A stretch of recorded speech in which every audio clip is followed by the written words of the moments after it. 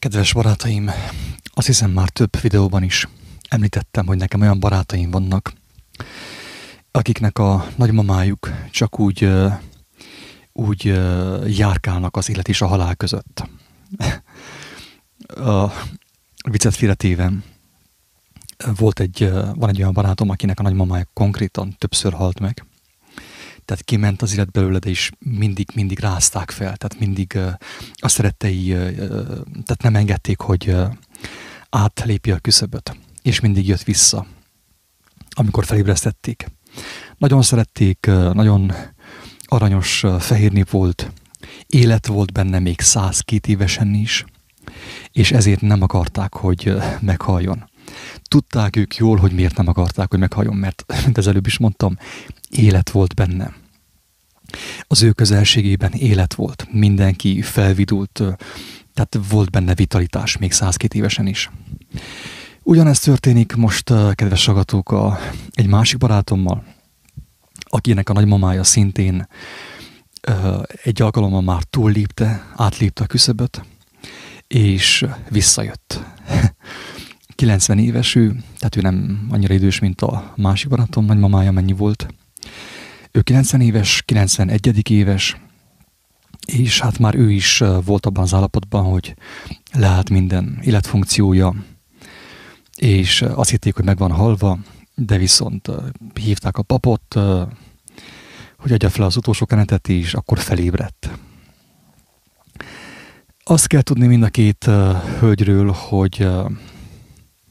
hogy mind a kettő nagyon Isten szerető ember volt, és még mindig az, kedves barátomnak a nagymamája. Valamelyest így vallásos, de úgy igazából tudjuk jól, hogy az Úristen a szívek és a vesék vizsgálója. Nem azt nézi, mi van az agyunkban, mit tudunk tévesen, vagy miről van egy nem teljesen pontos látásunk, hisz, mint ahogy Pál apostol is mondta, most még tükör által homályosan látunk. De viszont ahogy ő élt, ahogy én hallottam, ahogy ismertem ezt a két nőt, egyiket személyesen is, mind a kettő, hát főképp így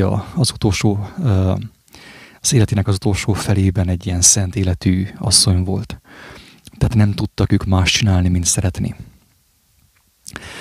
Na nem ez a lényeg, hanem az, hogy az a nagymama, aki még él, aki már átlépte a küszöböt és visszajött, így hát ő mosolyogva beszél mindenről, tehát valósággal a mennyek országa rajta van az arcán, én is láttam személyesen, tudom, miről beszélek.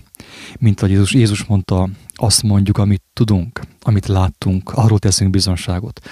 Én is elmondhatom, hogy részesültem abban az örömben, és abban a megtiszteltetésben, hogy egy szent életű asszonynak az arcát láttam, egy olyan nőnek az arcát láthattam, és beszélhettem is velem, aki már közel van a megboldoguláshoz, Isten országához. Legutóbb, amikor visszajött ez a nő, tehát nem, hogy legutóbb, mert olyan túl gyakran nem történt ez meg, de viszont megtörtént, és amikor visszajött, ő azt mondta, hogy egy szempillantás volt az élet. Ez egy nagyon súlyos kijelentés, kedves hallgatók. Az élet egy szempillantás volt. Mi hosszúnak tűnik, ugye főképp a nehézségekben, azt gondoljuk, hogy milyen hosszú életünk van nekünk is, milyen hosszantartó a mi nyomorúságunk. De viszont amikor az ember már közel van az idő és a tér korlát átlépéséhez, akkor már nem azt látja, hogy milyen hosszú volt az ő élete, az ő 90 éves élete, hanem azt mondja, hogy egy szempillantás volt az élet. És elképzelhető, hogy az utolsó momentumban, az utolsó órában ezt mi is így fogjuk látni, hogy az egész életünk, a hosszú életünk, a 90 év, a 100 év, vagy 80 év, vagy tudom is én mennyi, csupán egy szempillantásnyi volt. És ez a gondolat engemet arra motivált, drága embertársak, hogy gondolkodjak el azon, hogy élek. Azt a szempillantásnyi életet hogy élem le, mert hisz én elhiszem, hogy valóban egy szempillantás az élet. Az örökké valósághoz képest mindenképp csupán egy szempillantás, még 100 év is. De hogyha 200 évet élnénk, kedves hallgatók, akkor is csupán egy szempillantás volna az élet. Nekem ez teljes meggyőződésem. Épp ezért úgy gondolom, hogy érdemes odafigyelni, hogy éljük le ezt a szempillantást. Mert egy szempillantás alatt pecsételjük meg az örökké valóságunkat, az örökké valóságban elfoglalt pozíciónkat, hogyha úgy tetszik. Egy szempillantás alatt döntünk arról, hogy mit fogunk megélni az örökké valóságban. Milyen lesz az életünk? Akkor, amikor kilépünk a tér és az idő korlátaiból, bekerülünk az örökké valóságba. Úgy gondolom, hogy abszolút nem mindegy, hogy azt a szempillantást hogyan élem le, hogyan viselem el, hogyan viselkedek embertársaimmal szemben, Istenemmel szemben. Mert az a szempillantás, ami az utolsó percben úgy tűnik, mint egy szempillantás, igazán kevés, kicsike fizetség, hogyha úgy tetszik, azért, amit kaphatunk az örökké valóságban. A legdrágább szántóföld, az a címe ennek az elmélkedésnek, ennek a gondolatcsomagnak. És hát én tényleg kérem az Úristen kegyelmét erre a gondolatcsomagra, hogy ne magamtól szóljak, hanem hogy segítsen a szavakat úgy formálni, ezeket a gyarló emberi szavakat, hogy valamelyest tudják azok megvilágítani a lényeget, és hogy arra ösztönözzenek mindenkit, hogy erre a szempillantásra, amiről beszélt a kedves barátomnak a nagymamája, és amiről én beszéltem a videó elején, gondosan tudjunk figyelni. Tehát mint egy nagyon fontos kincset tudjuk azt úgymond, ezt a szempillantást ápolni, és akár művelni is. Mert hisz ez a szempillantás, ez semmiség, hamar eltelik. Főképp az utolsó momentumban egyértelműen fogjuk látni, hogy az egész csak egy szempillantás volt, és kár volt. Kár volt mindenért, ami nem az életszerű volt, ami nem az életről szólt, ami a bizalmatlanságról szólt, ami az embertársaink feletti ítélkezésről szólt, ami a vádlásról szólt, ami a versengésről szólt, ami a földhöz ragadtságról szólt, ami a birtoklásról szólt, ami a nem elengedésről szólt. Mindenért kár volt, mert az örökké valóságban ez egy fekete pont nyilván, és egy szempillantás alatt bélyegeztük meg a mi örök életünket, mert hisz tudjuk, hogy az élet, vagyis az élet igen, az örökkévaló, az élet az mindenképp örökkévaló, a léleknek nincsen halála. Tényleg Isten tudja, nem igazán értem ezeket a dolgokat, én egyszerű gyarló ember vagyok, tehát lehet, hogy némely dologban tévedek, bizonyos dolgokat nem látok egészen pontosan. Nem tudom, hogy lesz-e a léleknek megsemmisítése, vagy nem, de viszont több utalás van az evangéliumban is arra, hogy miután a test meghal, a lélek bekerül az örökké valóságba.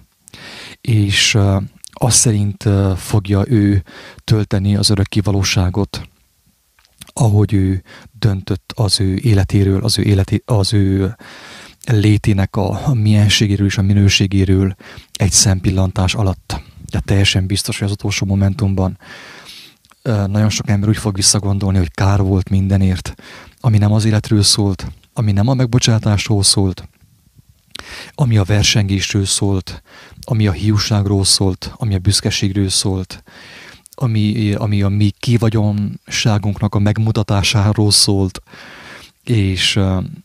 és mindenért kár volt, amiben nem volt szeretet. Nem volt igazi Isten lelke szerinti szeretet. Térjünk át akkor a szántóföldre, hallám, hogy mi van ebben a szántóföldben. Én akkor felolvasnám a kiírást a Facebookról, amit röviden írtam erről a gondolatcsomagról, és remélhetőleg majd lesznek, akik meg fogják érteni ezt a gondolatcsomagot. Lesznek, akiknek ez a javukra fog válni, és lesz, aki ezt a szempillantást gondosan fogja ápolni egész az élete végéig. Egyrészt annak hatására, hogy hallja ezeket a gondolatokat nyilván. A legdrágább szántóföld az a videó címem, és a kiírás, amit megtalálhattok a Facebookon, valamint a YouTube-on, a következőképpen hangzik. Az igazságban nincs külső törvény. Tudom, hogy ez megbotránkozható, főképp azok számára, akik hagyták a lelküket úgymond eltorzulni, akik hagyták a szívüket bekeményedni a betű által. Tudom, hogy számukra ez érthetetlen, de viszont meg fogom mutatni ebben a videóban, hogy ez nem mond ellene az írásnak, sőt, teljes mértékben arról szól, amiről az evangélium is szól. Az igazságban nincs törvény. Azért tettem be zárójelben, hogy külső, hogy az igazságban nincsen külső törvény, hogy ezáltal is elkerüljem a fölösleges félreértéseket. Ahogy a konyhakést lehet gyilkolásra is használni, nem csupán kenyér szeletelésre, úgy az igazságot is fel lehet használni a lélek táplálására és elpusztítására egyaránt. Erről van szó ebben a videóban. Az igazság, mint tudjuk, az kifejezhető valamilyen mértékben emberi szavak által is. Hiába, hogy korlátosak a mi emberi szavaink, a szókincsünk, viszont tudjuk jól, hogy Jézus is ugye emberi szavakkal próbált rávilágítani az igazságra. Nekem meggyőződésem, hogy az igazságot nem lehet szavakba önteni, nem lehet leírni emberi eszközökkel, hanem azt lehet tenni, amiről már többször is szóltunk, hogy az igazságot meg lehet világítani, vagy az igazságra rá lehet irányítani a figyelmünket. A Jézus pályafutása itt a Földön arról szólt, hogy az emberek, az őt hallgatók figyelmét ráirányítsa az igazságra. Tehát a mennyek országának a dolgaira. De viszont ebben a videóban arra szeretném felhívni a figyelmet, hogy az a szó, amelyek a Bibliában is bizonságot tesznek az igazságról, Istennek a dicsőségéről, az élet törvényszerűségeiről, azokat a szavakat mind fel lehet használni a gyilkolásra is. Mint ahogy a konyhakést sajnos fel lehet használni, és fel is használták sokan arra, hogy meggyilkolják embertársaikat, úgy a Bibliában, a Biblia szavait is, amelyek arra hivatottak, hogy ráirányítsák a mi figyelmünket az igazságra, Isten dicsőségére, azokat a szavakat fel lehet használni gyilkolásra is. És akkor most elmondanám a kedvenc példázatomat az evangéliumból, amely megmutatja, hogy hogyan kellene viszonyuljon az ember azokhoz a szavakhoz, amiket a Bibliában olvashat. És amelyek egyébként ugye tehát arra hivatottak, hogy ráirányítsák az emberek figyelmét az igazságra. A kedvenc példázatom a mennyek országáról megtalálható a Máté evangéliumának a 13. fejezetében, a 44. bekezdésben, ahol mellesleg Jézus több példázatot sorol fel a mennyek országáról, több nyelveken szólással, próbálja megvilágítani a mennyek országát, próbálja azt megkívántatni velünk. És azt gondolom, hogy ezzel a szóval, hogy megkívántatni, már el is mondtam egy nagyon fontos dolgot az igazságról. Mert hogyha ez nem így van, kedves hallgatók, akkor teljesen biztos, hogy az igazságot hazugságá tesszük. És én el kell mondjam, hogy én ezt nem másokra mondom, nem az én ellenségeimre mondom, akik állítólag most megint egy ilyen lejárató kampányba kezdtek, hanem magamra mondom, kedves hallgatók, mert én is elkövettem az összes hibát, amiről én bizonságot teszek, és amit én nyilvánosan megvallok, és amiről én beszélek, én minden hibát elkövettem, különböző mértékben. Többször mondtam, hogy minden gyarló ember én vagyok. Minden bűnös ember én vagyok. Tehát nincs olyan bűn, amit én megláthattam embertársaim görbe tükrében, a homályos tükörben, amit én nem követtem volna el. Ezért is ugye nekem nagyon fontos mindig szem előtt tartani az, hogy én nem vádolhatom embertársaimat. Én nem ítélkezetek fölöttük, mert én is elkövettem minden hibát. Azt, amit én most látok embertársaimon, hogy elkövetnek, akár velem szemben, akár másokkal szemben, én is mind elkövettem, sajnos. Épp ezért volt szükségem Istenre. Ez az igazság. Ezért volt nekem szükségem Istenre és Krisztusnak a megváltó áldozatára. Azt mondja Jézus, hogy ismét hasonlatosan mennyeknek országa a szántóföldben elrejtett kincshez. A szántóföldben elrejtett kincshez, amelyet megtalálván az ember elrejti azt, és afelett való örömében, jókedvében, önként, jókedvében, örömében elmegy, és eladván mindenét, amilyen van, megveszi azt a szántóföldet.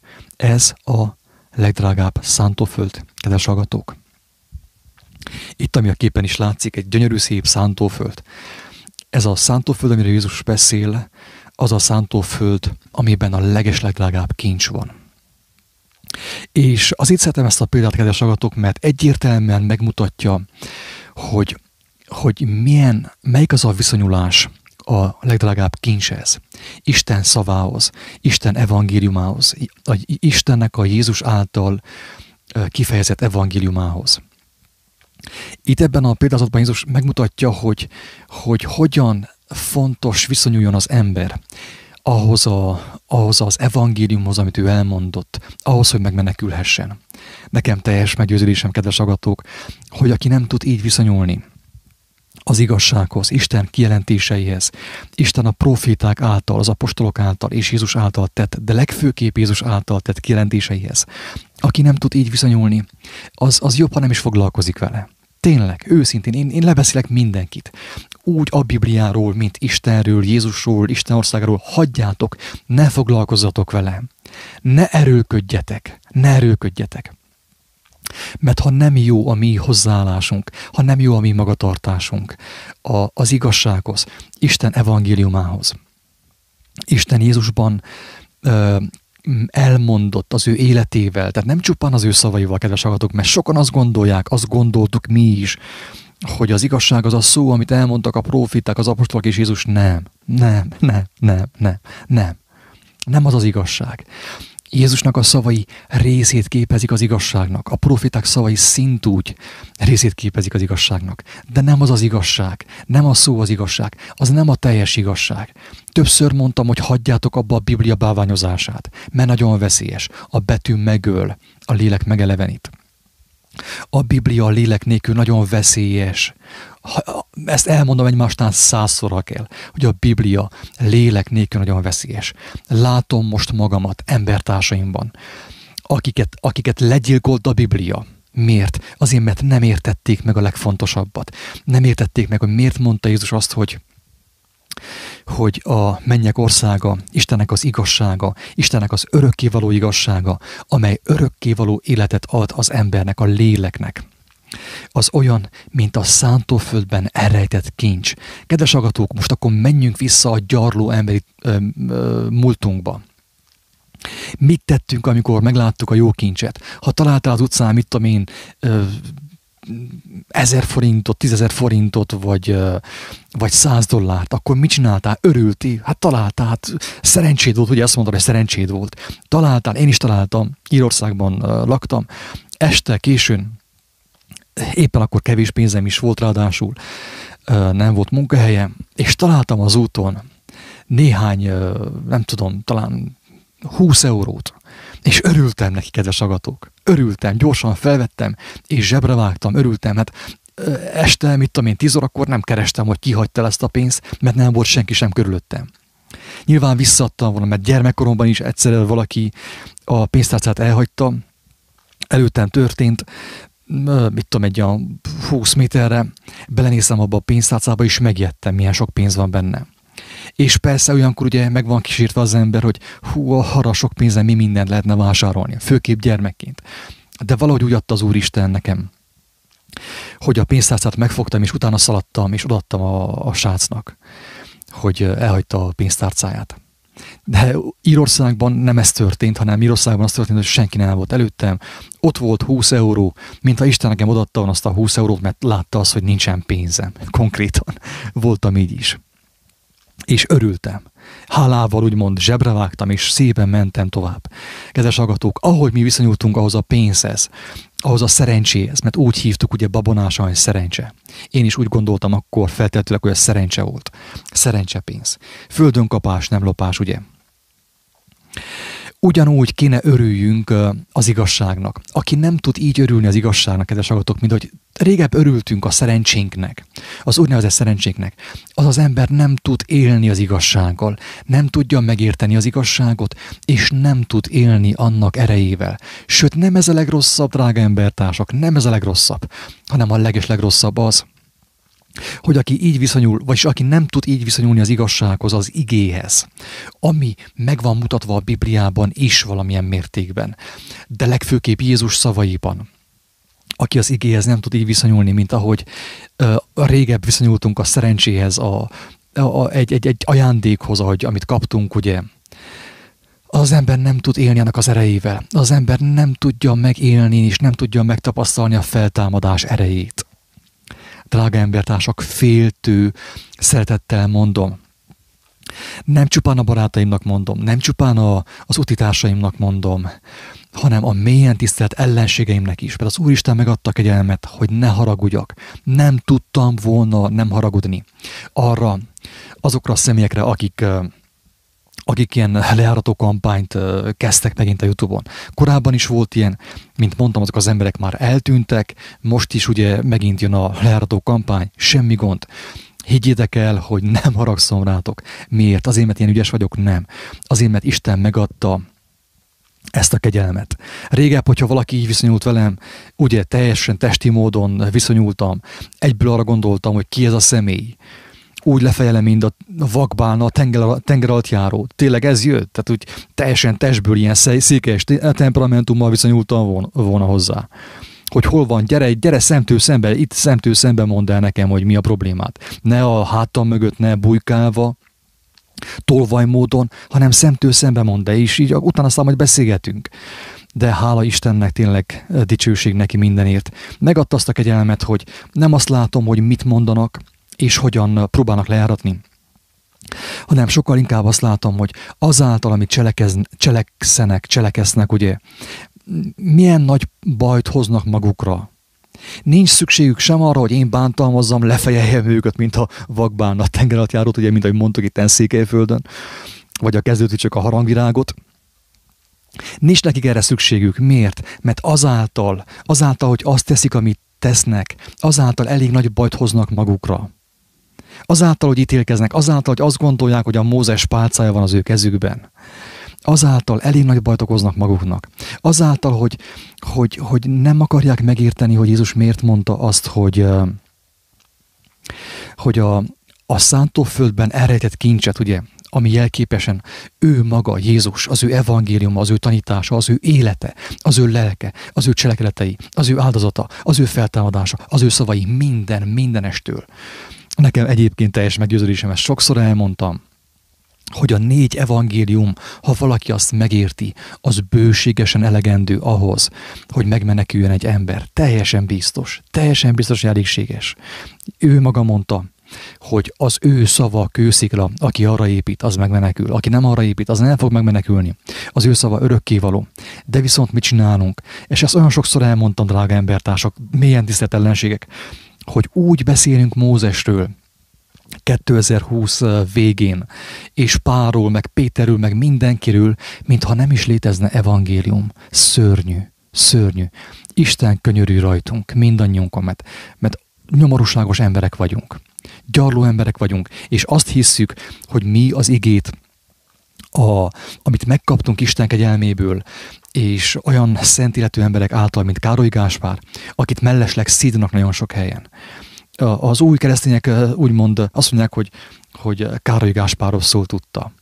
És akkor ezért ugye elfogadják az új fordításokat, ahelyett, hogy megismernék azt a fordítást, amelyért az az ember feláldozta az életét mellesleg. Hihetetlen. Mindegy. Nem akarom magamat felhúzni, nem akarok belecsöppenni az indulatokba, mert az nem építő semmiképp. Kedves hallgatók, az igét azt nem arra kaptuk, hogy egymást fejbe verjük vele, mint ahogy mondtam a korábbi videóban. Így néha így elképzelem azt a bizonyos keresztény mennyországot, ami szerintem keresztény pokol, ami arról fog szólni, hogy az emberek a kőtáblájú Bibliával, meg a törvényekkel addig ütik egymás fejét, amíg elvéreznek. Így tudom elképzelni a keresztény mennyországot, megmondom őszintén. És senki nem fog emlékezni arra, mit mondott Pál, hogy most még itten tükör által homályosan látunk. Senki nem fog emlékezni arra, amit mondott Jézus, hogy az ítélet az az ő kezében van, ő kapta azt meg. Isteni az ítélet, Istennek a lelki az ítélet. A mi dolgunk az, hogy világítsunk. A mi dolgunk az, hogyha valaki minket lát, akár a világhálón, akár a valóságban, érezze ezt, tehát valahogy tapasztalja meg, hogy amiről Jézus beszélt, hogy ő megkapta, megtalálta, neki megvolt az a hatalmas lehetőség adva, hogy megtalálja a szántóföldben elrejtett kincset, hogy tudjon örömködni. Mert Jézus azt mondta, hogy úgy világítsunk mi a világban, úgy fényjék a mi világosságunk, hogy aki minket lát, dicsőítse Istent, keresse az igazságot. De mi történik, kedves hallgatók? Kardozunk egymásra, egymást gyilkoljuk, mindenki ellen, egy hatalmas káosz, és azt a szent igazságot, amit valamilyen mértékben a Bibliában megtalálhatunk, ezt hangsúlyozom, és ezt főképp azokét hangsúlyozom, kedves hallgatók, akik bálványozzák az írást, akiknek az írás az Istenük, és nem a lélek, Istennek a lelke, aki elvezetne minden igazságra, mint a Jézus mondta, megtanít minden igazságra, és eszünkbe jutatja mindazokat, amit ő mondott nekünk. A Biblia egy hatalmas kincs, kedves hallgatók. És azt is elmondom, hogy azok főképp megint azok számára, akik azzal vádolnak engemet, hogy a Biblia ellen beszélek. Hogy érdekes módon, bár én a Biblia ellen beszélek, mégis akik általam, a videóim által hallottak Isten országáról, Jézusnak az evangéliumáról, mindenki olvassa a Bibliát, és mindenki szereti a Bibliát. Hogy létezik az, hogy én a Biblia ellen beszélek, és mégis aki általam ismerte meg az evangéliumot, vagyis nem, hogy általam, hanem általam hallott az evangéliumról, mégis szereti a Bibliát, és örömmel olvassa, könnyes szemekkel olvassa azt. Nem a Biblia ellen beszélek, és sosem beszéltünk a Biblia ellen, kedves hallgatók, hanem a Biblia a betű bálványozása ellen beszélünk, de az ellen is hiába beszélünk, mert nincs értelme. Tehát én most nincs értelme most valami ellen beszéljek, hanem egyszerűen csak elmondom, hogy amit Pál mondott igaz. Látunk embereket, akiket megölt az írás, megölt a betű, felfúvalkodottá tette a betű, és látjuk, hogy a szívük be van keményedve, durván be van keményedve, nincsen benne szeretet. És tényleg az történik, amit Pál mondott, hogy az ismeret, a lexikális ismeret, a biblikus ismeret felfúvalkodottá tette őket. Lehet, hogy megtapasztalták Isten kegyelmét, Isten szerelmét, de mégis mostan felfúvalkodottá váltak, és a szívük bekeményedett. És Istennek a szere, az ő szeretete nem tud beáramolni oda. Miért? Mert kemény. Körbe van véve a szívük a törvény kőtábláival, amit előszeretettel használnak arra, hogy embertársaik fejébe verjék azt. Ó, Istenem, könyörülj rajtunk, könyörülj rajtunk. Nem tudok más mondani tényleg, csak imádkozni. De még imádkozni sem tudok, csak azt tudom mondani, hogy Istenem irgalmaz. Mást nincs, amit mondjak. Mert ebből az állapotból teljesen biztos, hogy csak az ő hatalma, az ő mindenható ereje tud kiszabadítani bizonyos embereket. A legdrágább szántóföld, kedves hallgatók, gyakorlatilag az nem más, mint az a szántóföld, az a szív, az az emberi szív, ami be tudja fogadni az igazságot, a kincset, amiben van a kincs. Lehet, hogy aki megtalálja a szántóföldben elrejtett kincset, az ugye az egy embertársa, éppen egy bizonságtevő, ugye, mert a jelenések könyvében már nincsenek professzorok, nincsenek tanítók, nincsenek sem, jóformán senki nincs, csak bizonságtevők vannak. Azt mondja Jézus, hogy ők az Isten vagy Jézus bizonságtevői, őket üldözik, ugye. Ráadásul Isten és Jézus nevében üldözik őket. gyűlölik őket. És a bizonyságtevőnek a szívében benne van a törvény, benne van az élő törvény. Nem kívül van az már, hanem belül van. Nem kívül, hanem belül van. És lehet, hogy valaki úgy találja meg a szántóföldben elrejtett kincset, hogy találkozik egy bizonságtevővel New Yorkban, Los Angelesben, valahol, Budapesten, teljesen mindegy hol, és meglátja az embernek a szívében, az embertársa szívében az igazságot, a Krisztus lelkét, és örül annak. És ennek következtében, amikor meglátja azt a világosságot abban a szívben, megy és megszabadul minden földi kincsétől. Szépen lassan úgy lemorzsolódik róla minden más kincs, minden földi kincs, mert neki is az a kincs kell, amit ő megtalált az embertársa szívében. Ez volna az evangélium hirdetése, kedves barátaim, kedves ellenségeim. Ez volna az evangélium hirdetése. Röviden és tömören. Nem az, hogy törvénnyel fejbeverjük egymást. Én is csináltam ezt. Isten könyörüljön, gyarló lelkemen. Én is csináltam ezt. Én is ugyanabba a hibába beleestem. Amikor kezdtem megismerni, főképp, amikor visszamentem az Ószövetségbe, mint ahogy ti is tettétek, az történt, amit Pál apostol írt, hogy nem tudom pontosan, hogy fogalmazza, valami olyasmi, hogy ma is, akik visszamennek a Mózes törvényeihez, egy ilyen lepel borul a szívükre. Tehát egy lepel úgymond elhomályosodik a látások, és ezt látom embertársaimon, hogy megismerték a legdrágább kincset, az evangéliumot, és visszamentek a törvénybe, elkezdtek törvénykezni, és a látásuk elhomályosodott. Lepel borult az ő szívükre, amelyet csak akkor vitetik el újból, hogyha megtérnek, Isten és Krisztushoz fordulnak. Ezt én meg is fogom keresni, mert nagyon fontos szerintem ez az igerész. Azt mondja, hogy hétköznapi kifejezések. Elnézést, hogy itt ilyen amatőrködök, de most már engemet nem érdekel a profizmus, tényleg már jól laktam profizmussal. Nekem most már szabad dadogni, szabad hebegni, habogni.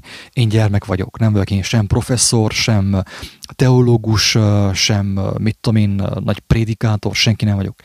Én egy egyszerű gyermek vagyok, és kész. Mózes és lepel. Lássuk, hogy kiadja-e.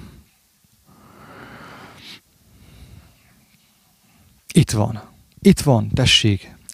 Ez történik az ellenségeinkkel. Milyen tisztelt ellenségeink? Ez történik veletek.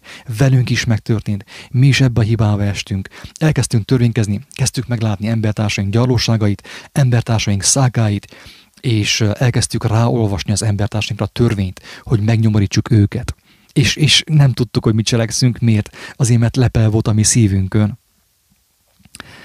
Olvasom az elejétől, lássuk, hogy mi van ebben a...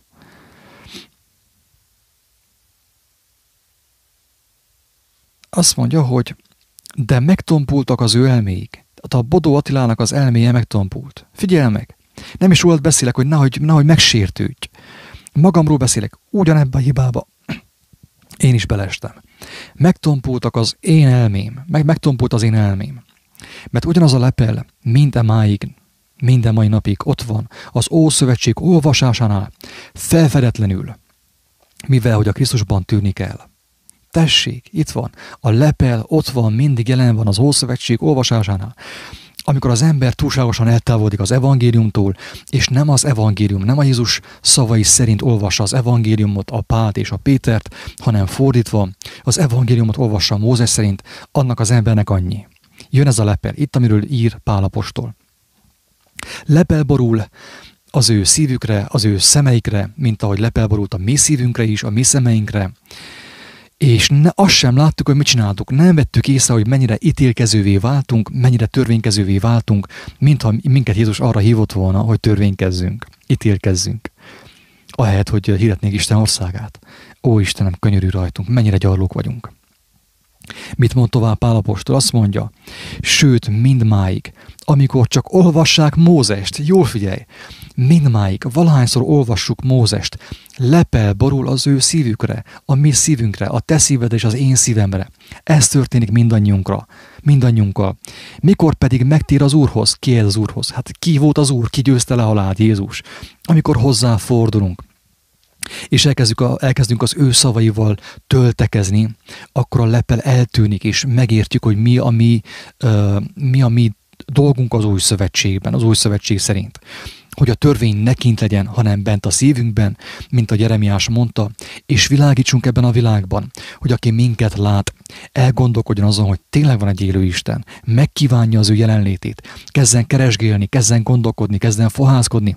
Ez van a dolgod neked is, ne az, hogy elmondd, hogy mit tudom, hogy én mit csinálok rosszul, én sok mindent rosszul csinálok. Hát gyarla, én magamról elmondom, hogy sok mindent rosszul csinálok is. Azért mondom el, hogy aki engemet hall, vegye tudomásul, hogy általam senki nem menekül meg. Isten engemet felhasznált több ember életében, hogy megtalálja az igazságot, de én senkit nem tudok megmenteni, mert a megmentő, a megváltó nem én vagyok. Ennyi az egész. És ahogy Pál apostol mondta, tükör által homályosan látunk. Még Pál magáról is azt mondta, hogy szinte Istenből szólunk. Sok mindent mondok lélek által, drága embertársam, mert Isten megadta ezt a kegyelmet. Isten és az ő fia Krisztus nálam lakozik, az én szívemben lakozik. De viszont a testem erőtlen, és néha indulattal szólok, és néha nem azt mondom, amit kéne mondjak. Még meddig alázzam magamat? Ez mind igazság. Sok mindenben, amit mondasz rólam, igazad van neked is.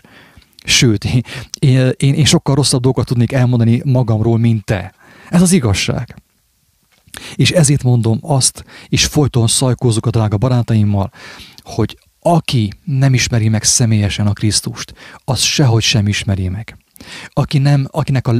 Akinek a szívébe nem költözik be az ő lelke, az sehogy sem ismeri meg, teljesen biztos, hanem a lepelben marad. Aki az Ószövetséggel kezdi, és azzal is végzi, az az ember nincs, ahogy megmeneküljön, mert nem értette meg a megváltás lényegét, kedves hallgatók. Nem értette meg a szántóföld példázatát. Hogy aki nem tudja örömmel fogadni az evangéliumot, Jézus evangéliumát, nem tudja úgy fogadni, mint amikor fogadta az első szerelmét, amikor megismerte az első barátnőjét vagy barátját, amikor szerelem meg be volt teljesen vakulva, és mindent, semmi nem érdekelte. Én voltam ilyen szerelem, én megadta nekem az Úristen ezt a szerelmet is, kész, hogy megtapasztaljam, hogy milyen a szerelem. Na, körülbelül így, sőt, még ennél is kicsivel jobban kéne szeressük Istent, Krisztust. A szántóföldben elrejtett kincset. És hogyha ez megtörténik, akkor az Úristen mindent kimunkál bennünk. Nem az én dolgom az, hogy téged a Mózes kőtáblájával fejbeverelek. Addig üsselek, amíg vérzik már a fejed, a szíved is mindenhol vérzel. És végén elvérzel, meghalsz.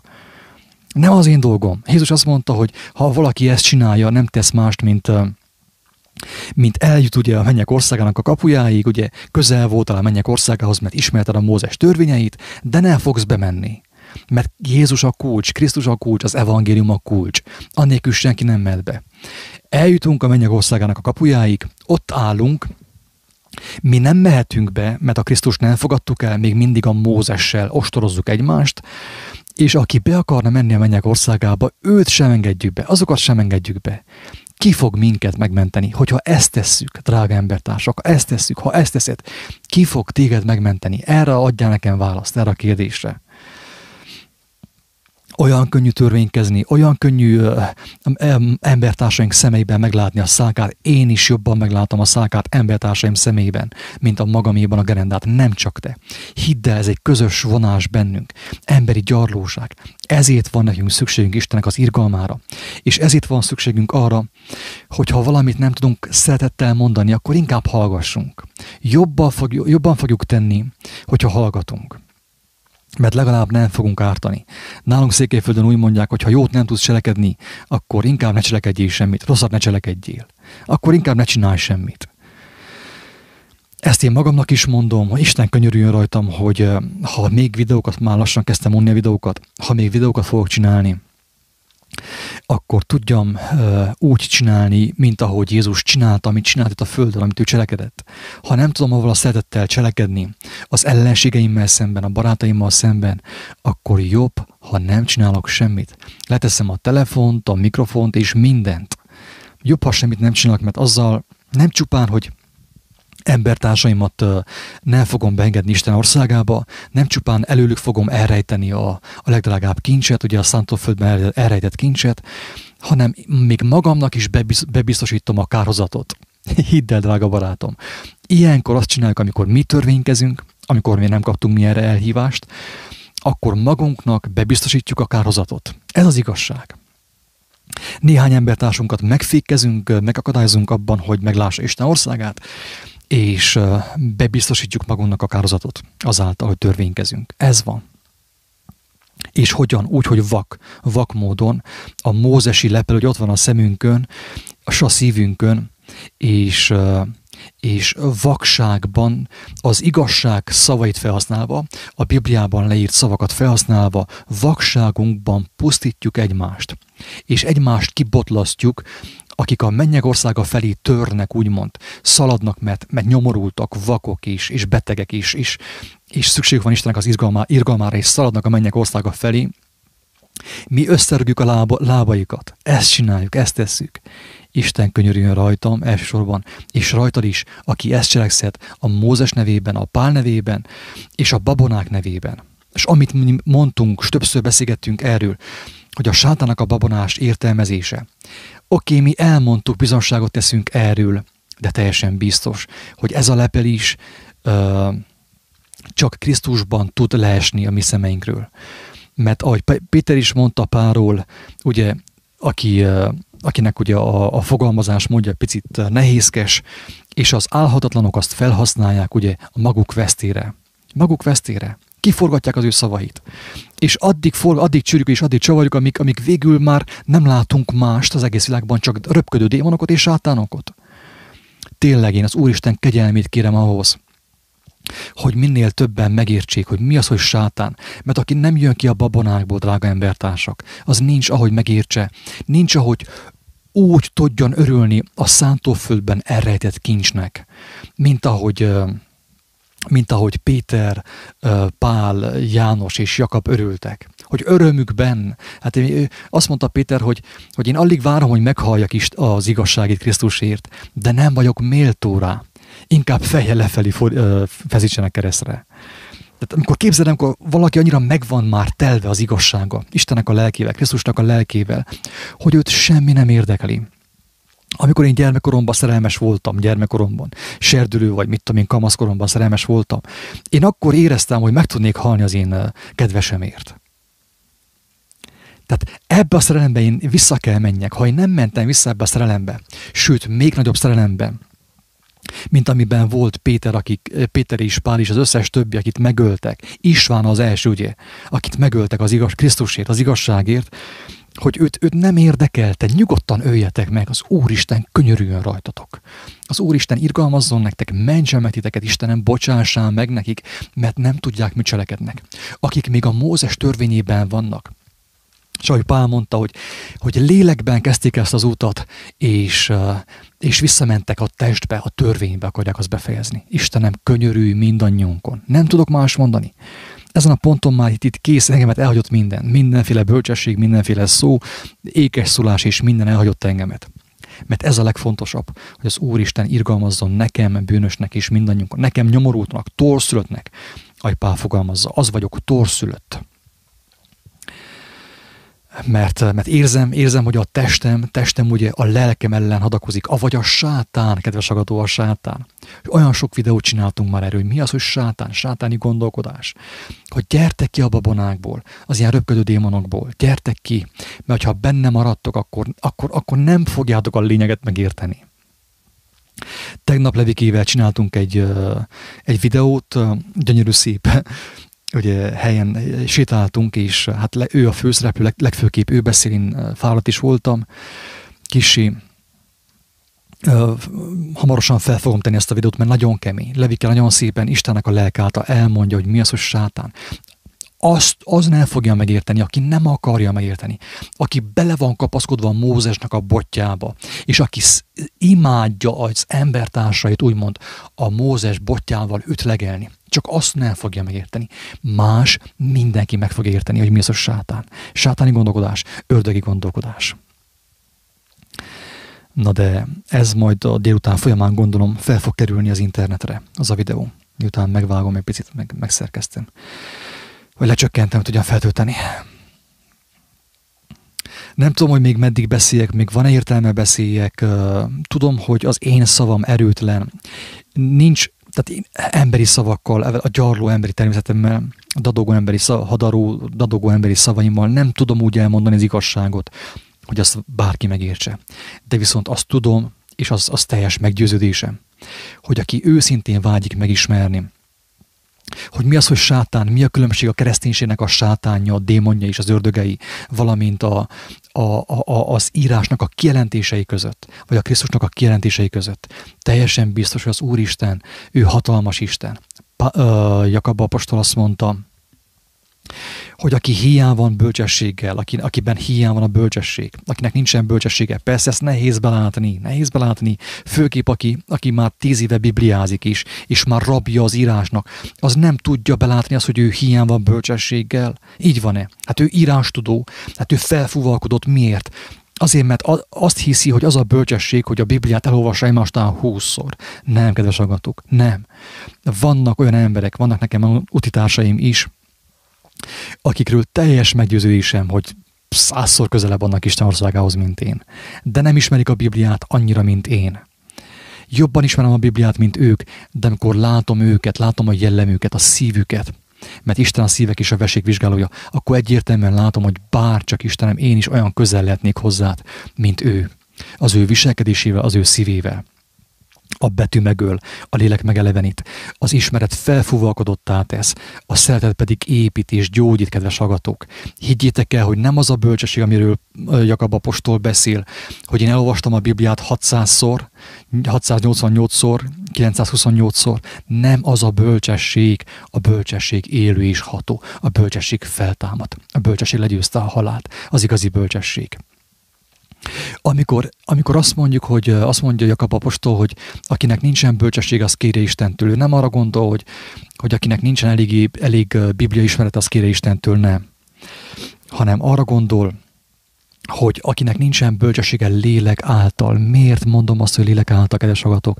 Azért, mert Jézus azt mondta, hogy Isten lélek, ő nem test, ő nem egy ilyen bűzlő test, mint én is, amilyen vagyok, hanem mosakszom egy fél hétig, egy hétig, akkor már is bűzlök, ugye? Parfümözzük magunkat, leplezzük a rothadó, gyarló természetünket, ugye? A bűntestét, ugye? Beborítjuk ilyen szép cicomával, ugye? Díszekkel feldíszítjük a rothadó mi voltunkat. Tehát összezavartam magam itt közben, addig színeztem a dolgokat. Tehát a bölcsesség, kedves hallgatók, az élő és ható. Isten lélek, aki Istent imádja, avagy Istent ismeri, avagy Istennek a jóságát, az ő dicsőségét megismeri. Az nem betű által ismeri meg. Nem, higgyétek el. A betű az segít, rámutat az igazságra, betájolja a tekintetünket, hogy hova nézzünk, és az Úristen adja az élő bölcsességet. Ő tényleg adja, és ebben felhasználhatja a Bibliát is. Nekem több utitársam van, így nevezem őket, mert ez a legkedvesebb szó számomra. Nem akarok szenteskedni, hogy tesó, meg testvér, mert én tudom, hogy milyen miről szól az a nagy testvériség, amit láttam tényleg a vallásos mozgalmakban. Több utitársam úgy van, kedves hallgatók, hogy megismerte az evangéliumot, és a Bibliát is elolvasta, de viszont most az Úristen egyértelműen vezeti őket még a Biblia olvasásban is. Tehát ők nem akármit olvasnak a Bibliából, hanem az van, hogy az Úristen megmutatja számukra, hogy mit olvassanak, hogy azt a bölcsességet, amit ő oda akar adni nekik a mai napon, azt hol találják meg a Bibliában, és azt ő megeleveníti számukra. Ha a Bibliának a szavai, a Biblia sorai nincsenek megelevenítve lélek által, Istennek a lelk által. Miért? Azért, mert nem Krisztusban vagyunk, hanem törvényben vagyunk. Akkor a bölcsességünk nem bölcsesség. Mi azt hisszük, hogy bölcsesség, mert ismerjük az összes, bekezdést. Tudjuk, hogy egészen pontosan, Mózes, vagy Jeremiás, vagy Ézsaiás melyik fejezetben, melyik könyvében mondta azt, amit mondott. Tudunk mindent kívülről. És ezáltal válunk felfúvalkodottá. Hogy mondjam ezt még? Hogy mondjam, drága embertársak, hogy ezt megértsük valahogy? Hogyan lehetne ezt egyszerűbben fogalmazni? Én tényleg annyira buta vagyok, látjátok, hogy ismertek ti engemet. Gyarló vagyok, meg kendő is van a fejemben, meg mit tudom én, alsóan a gatyám is van, meg minden. Gyarló vagyok, egyszerű, a bűntestében vagyok. De hogy tudnám ezt még egyszerűbben fogalmazni, hogy minél többen megértsék? Hogy a bölcsesség, amiről Jakab apostol beszél, az nem az a bölcsesség, hogy én elolvastam 28 különböző fordítást, és nem tudom én hány értelmezést, nem az a bölcsesség, hanem a bölcsesség az, amit személyesen ad neked az Úristen az ő lelke által. A bölcsesség az, amire Jézus azt mondta, hogy ama vigasztaló, a Szentlélek, avagy Istennek a lelke, a Szentlélek Istennek a lelke, ugye? Ő megtanít titeket mindenre. Nincs szükségetek tanítókra. Elmondja Jézus ezt több helyen. Elmondják az apostolok, hogy nincsen szükségünk tanítókra. Mi mégis vesszük a bátorságot, szembe megyünk még az írással is. Nem, hogy Istennel szembe megyünk, az élő Istennel, hanem még az írással is szembe megyünk. De hogy menjünk szembe? Isten, Jézus is az írás nevében. És elkezdjük egymást tanítani. Hihetetlen. Hihetetlen. És elkezdünk ítélkezni, de durván. Tehát a bölcsesség az élő és ható. A bölcsesség az meg volt mutatva, hogy mi az igazi bölcsesség. A bölcsesség legyőzte a hazugságot, legyőzte az embereknek a kötelékeit, ugye, a bűntestének a kötelékeit, az ördöngősséget ugye legyőzte az emberekben, megszabadította, mert a bölcsesség élő és ható feltámad. Azért adta meg az Úristen, hogy Jézus feltámadjon, hogy lássuk azt, hogy az igazi bölcsesség élő és ható. Lehet, hogy van egy pásztor a hegyen, nem ismeri a Bibliát, de mégis több bölcsesség van, mint bennem, aki már elég jól ismeri a Bibliát ahhoz képest. Aki ebből nem tudta megérteni, mi az, hogy bölcsesség, az ember még mindig tévejgésben van, és ezt nem rossz indulattal mondom. Nem rossz indulattal mondom. Aki ezekből a szavakból nem érti meg, hogy mi az, hogy bölcsesség, hogy a Biblia vagy a bölcsesség az nem egyenlő a lexikális ismerettel, nem egyenlő. Viszont az Úristen ő mindenható, és felhasználja a Bibliát arra, hogy tanítsa az ő gyermekeit, de maga a megértés az a lélek által van kijelentve. Ezért van az, hogy nagyon sokan ismerik a bekezdéseket, de nincsen beégve az ő szívükbe, mint ahogy már az Ószövetségben nekünk ez el volt mondva Jeremiás által, aki azt mondta, hogy a törvényt az Úristen az emberek szívének a hústábláiba írja be, és nem kell mi egymást felbeverjük a törvényekkel, hanem benne van a törvény a szívünkben, mi azt éljük, aki ránk néz, az már automatikusan meg van vádolva. Nem azáltal, hogy én vádolom őt, és én videót készítek róla, hogy ő milyen gonosz, és milyen farkas, és milyen antikrisztus, és milyen hamis proféta. Nem azáltal van megvádolva, aki hallja az én szavaimat, hanem azáltal, hogy hallja az igazságot, a szívében ő érzi, hogy tényleg az ember ez nem rossz szándékkal mondja, amit mond.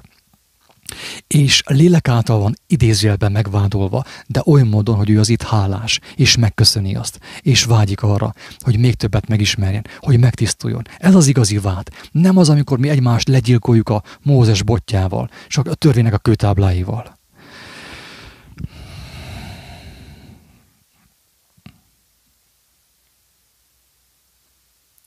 Megnézem a kommenteket, ha meg tudom nézni.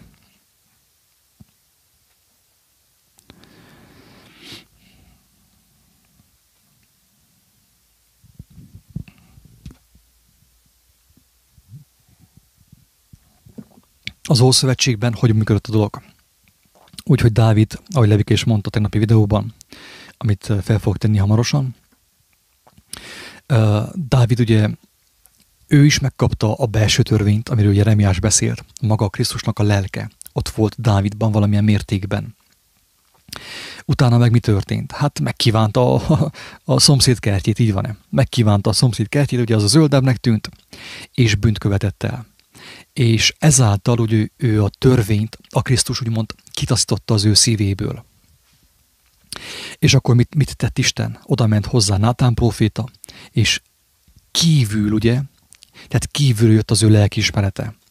És kedvesen, szeretetteljesen nem verte fejbe a Mózes törvénytábláival, hanem nyelveken szólással, nem halandzsa beszéddel, hanem nyelveken szólással, példabeszéddel rávezette Dávidot arra, hogy ő mit tett. Azt mondja, hogy van egy kicsi szegény ember, van egy kicsi báránykája, van mert egy gazdag ember, nagyon sok juha van neki. És amikor jönnek hozzá a barátai, akkor ő megy és legyilkolja, ellopja, elveszi a szegény embertől a kis báránykáját, az ő szemefényét is azt gyilkolja le, és azzal vendégeli meg az ő vendégeit. És kérdezte tőle Dávidtól, ugye ez a nyelveken szólás. Itt a nyelve, aki nem érti, mi az a nyelveken szólás, itt van körülbelül. De aki nem hiszi el, amit mondok, az fohászkodjon az Úristenhez, és Isten meg fogja neki mutatni személyesen. Nem kell nekem elhinni, hogy ez a nyelveken szólás. És az a nyelveken szólás, amit Jézus csinált, amit ő megmutatott. Nincs olyan, hogy Jézus otthon érthetetlen nyelveken szövegelt volna, szinte ilyen botrányos módon. Ilyenről nincsen szó az evangéliumban. Arról viszont szó van, amit mondott János, hogy ő nem is beszélt példázat nélkül, tehát ő mindig példázatokkal mondta el az igazságot, mint ahogy Nátán próféta elmondta Dávidnak, hogy mi az igazság, hogy ő mit cselekedett. Nem vádolta, nem azt mondta, hogy Dávid, most akkor, mit tudom én, keresztre veled, hanem is szépen, kedvesen rávezette az ő királyát arra, hogy meglássa az igazságot. És Dávid mit csinált? Áldotta Istent, mert volt neki egy szeretetteljes prófétája. Nátán tisztelte az ő királyát. Nem úgy, mint a mai emberek, ugye, a mai magyarok, én és a többiek, ugye. Köpködünk a vezetőkre, mert ők elbuktak. Hatalmas gerendák lódnak ki a szemeinkből, és köpködünk a vezetőnkre, nem véve észre, hogy a vezetőnk minket tükröz valamilyen szinten. Tehát Nátán nem ezt csinálta, hanem Nátán egész bátran szerintem ki lehet mondani azt, hogy a Krisztusnak a szeretetével oda ment Dávidhoz, és elmondta neki ezt a példabeszédet, nyelveken szólást, hogy rávezesse Dávidot arra, hogy mit tett ő. És ki mondta ki az ítéletet, kedves hallgatók? Nátán próféta nem. A szomszéd király nem, hanem Dávid mondta ki. Dávidban Istennek a lelke mondta ki az ítéletet. Elmondta, hogy igen, én vétkeztem Istenem és embertársam ellen. Ezt tette Dávid. Tessék, nyelveken szólás.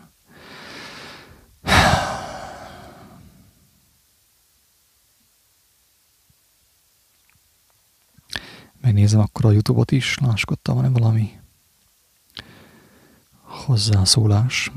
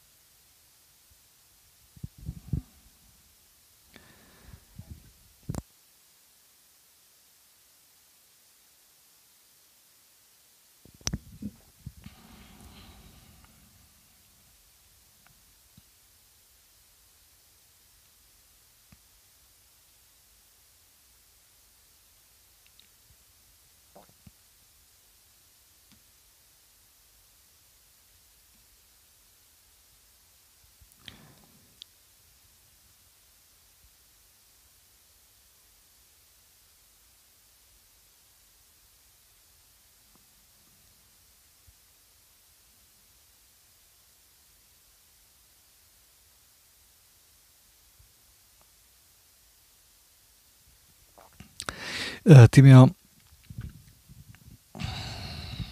mindenki azt hisz, amit akar.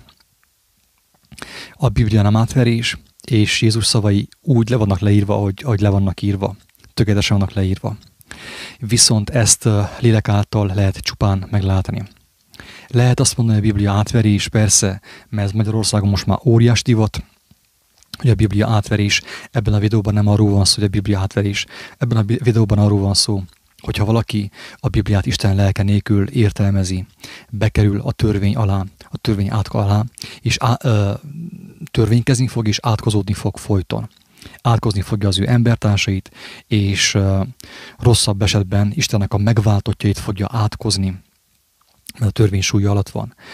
Ha nem vagy te arról meggyőződve, kedves Tímea, hogy az evangélium, ahogy le van írva, Jézus szavai, az igaz, akkor nem tudok mást mondani, mint azt, hogy kérdezd Jézustól.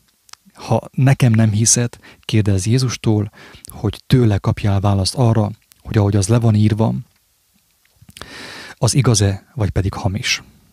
Ezt tudom röviden mondani neked erre a kérdésre, erre a feltevésre. Nehogy valaki azt értelmezze ebből a videóból, hogy a Biblia hamis.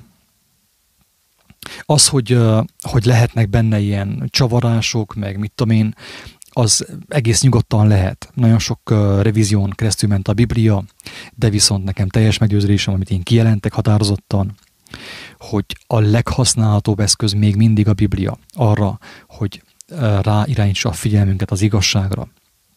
És Isten igenis használja a Bibliát.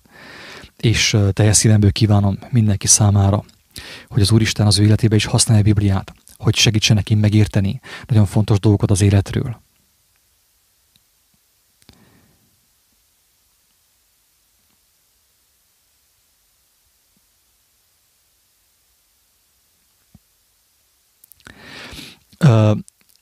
Jesus my Lord, mivel egy kötekedő kedetben vagy, szerintem nem fog válaszolni a kérdésedre. Ahelyett inkább azt mondom, hogy amit az előbb is mondtam, hogyha te igazán kíváncsi vagy a válaszokra, meg fogsz kapni minden választ. Meg fogsz kapni minden választ. Ha az egész videónak a lényege az, amit idéztem Jézustól, a szántóföldben elrejtett kincs. Hogyha valaki azt a lelkületet nem éli meg, nem tapasztalja meg, hogy mi az, hogy szerelem és hála, ha nem tapasztaltál olyant már, hogy mi az, hogy örömödben sírni, mert látod Istennek a jóságát, az ő kegyelmét, akkor nem fogjuk mi egymást megérteni. Egymást mi ketten nem fogjuk megérteni, teljesen biztos. Akkor fogjuk egymást megérteni, amikor te annyira éhezted és szomjaztad az igazságot, hogy Jézus mondja, hogy te személyesen találkoztál vele, és el tudod mondani azt, hogy igen, Jézus maga a feltámadásnak a lelke, az ő élő valósága bejött a te házadba, a te szobádba. Na akkor meg fogjuk érteni egymást, különben nem érthetjük meg egymást. Óriási hazugság, hogy az ember addig olvas, hogy végén ugye beolvassa magát, vagy betörvénykezi magát Isten országába, ez hazugság. Törvényből nem lehet szeretni, kedves hallgatók. Törvényből nem lehet szeretni. Az igazságban már nincsen külső törvény. Miért?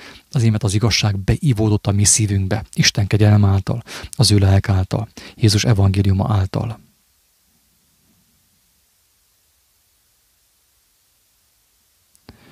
Ennyi röviden és tömören tényleg. Ezt a videót tovább most már nem fogom nyújtani, nincs értelme. Aki meghallhatta, az meghallotta, aki meg nem hallhatta meg, ebből, amit mostanig mondtam, akkor sem hallaná meg, hogyha egészen holnap reggelig beszélnék erről a kérdésről. Úgyhogy én teljes szívemből kívánom mindenkinek, hogy legyen bátorsága, legyen elsősorban bátorsága megalázni magát, mert az nagyon nehéz. A legtöbb ember képtelen magát megalázni Isten előtt. Képtelen azt mondani, hogy Istenem, vedd át az irányítást az én szívemen, az én értelmemen. Hogy én is megtapasztaljam a feltámadásnak a valóságát, a Krisztus élő valóságát, a feltámadás erejét. Isten áldja mindenkit, sziasztok!